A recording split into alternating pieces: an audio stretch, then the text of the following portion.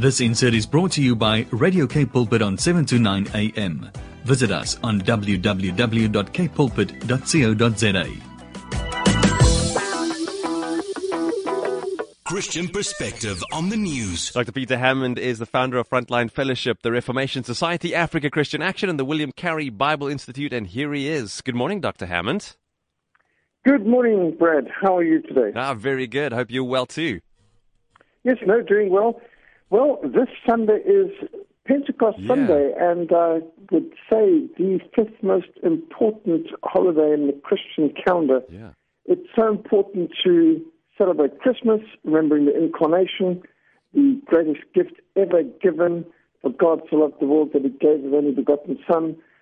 Good Friday is the most solemn, serious day in the Christian calendar. Remember the atonement, the blood sacrifice of the Lord Jesus Christ.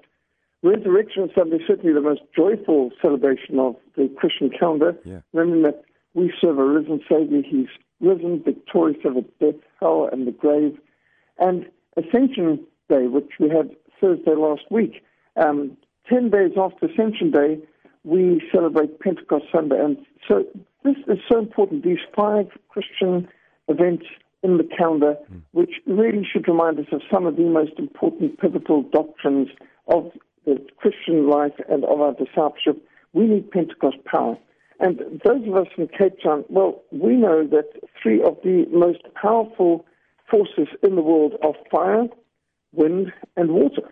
These great natural forces, they reveal something of the power of the Creator. And on the day of Pentecost, the fire of God and the wind, the mighty rushing wind of the Holy Spirit, and the living waters of Christ Jesus moved in great power.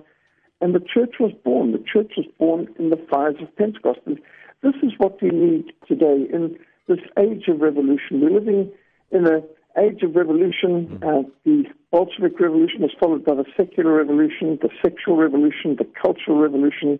There's a gender revolution. There's an inversion of reality and of values all over the world. And we can see a lot of regression in entertainment, where at one time entertainment focused on whatever things are true, whatever things are noble, whatever things are just, whatever things are pure, whatever things are lovely, whatever things are of good report. If there's any virtue, if there's anything praiseworthy, think on these things. Philippians 4 verse 8 teaches us. And there was a time when most entertainment, whether we're talking about music, the arts, theater, films, at one time there was an attempt to celebrate that which was good and excellent and noble and of good report. Yeah. But now it seems much of what should be called entertainment is more like exploitation, celebrating the base, the vulgar, the vile, the ugly, the blasphemous, the perverted, and much of it's actually defilement.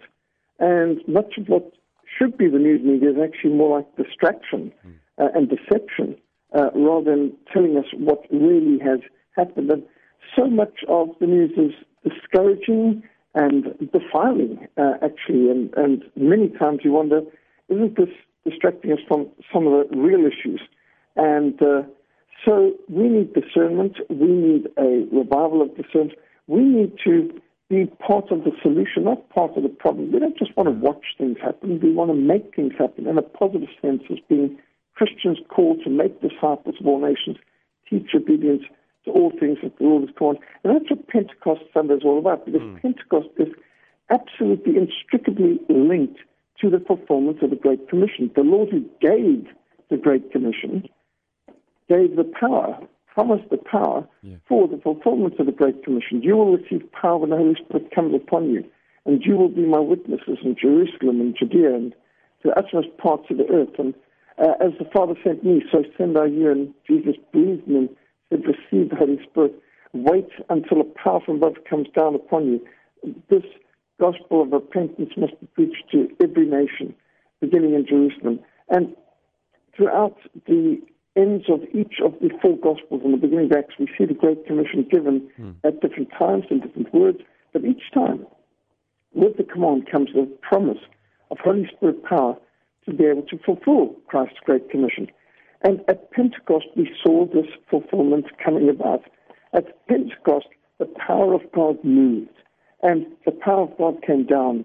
And this is exactly what we need today. We need a revival of repentance. We need a revival of Holy Spirit power.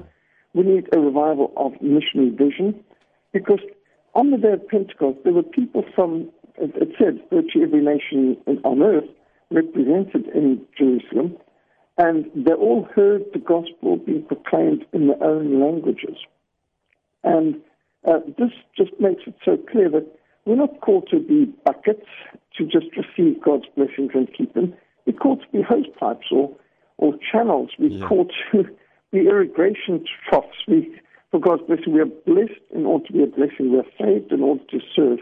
In fact, the power of the Holy Spirit came down at Pentecost to empower the Church of Christ on its birthday to go out and reach people from all over, from every corner of the world, in multiple languages. And all of this should emphasize the point that the blessings of God are not given for us to hoard selfishly, but for us to pass on.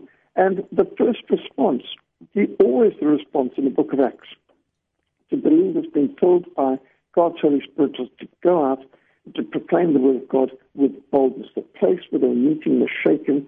They were filled with the Holy Spirit, and they went out and proclaimed the word of God with boldness. And so boldness in proclaiming the word of God is just one of the fruit of the Spirit that we can see in the book of Acts. And it's vital for us to understand the power of Pentecost, the message of Pentecost. Throughout the scriptures, we can see the emphasis on Holy Spirit fire.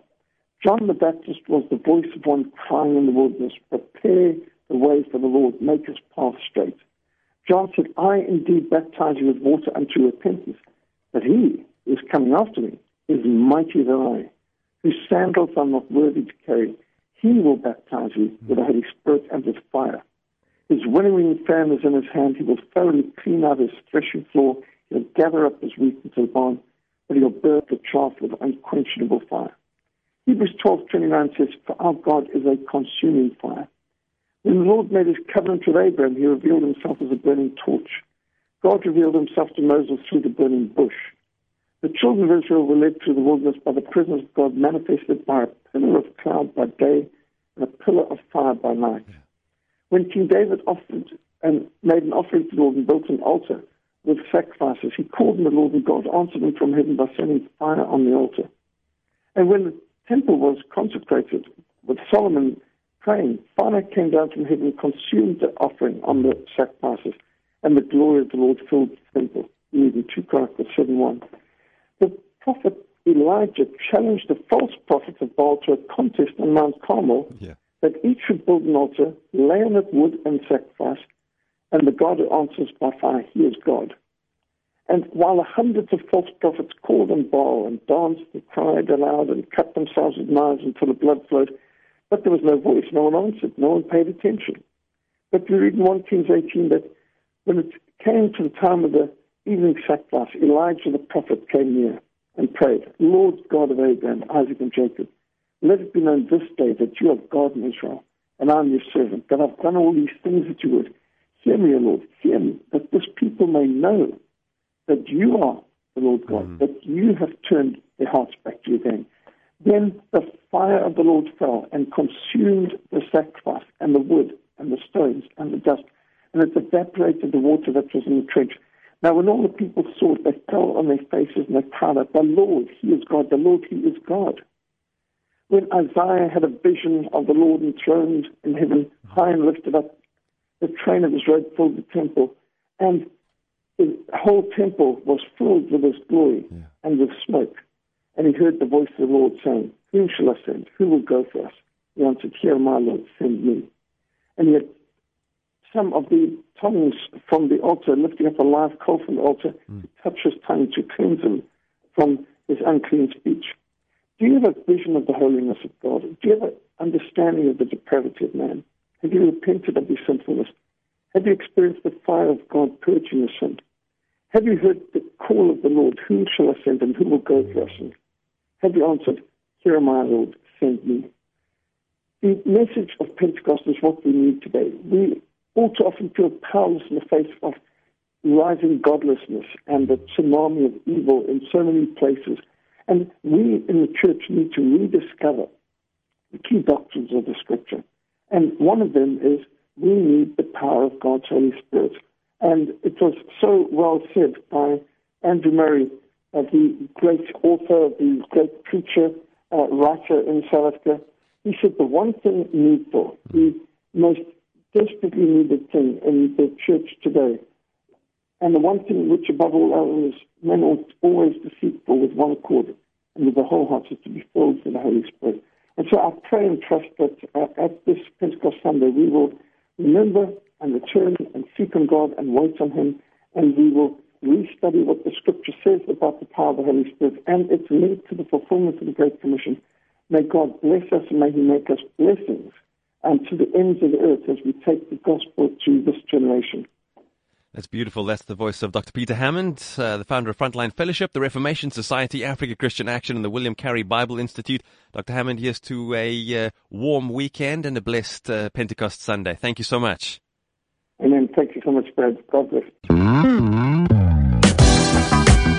This insert was brought to you by Radio K Pulpit on 729 AM. Visit us on www.kpulpit.co.za.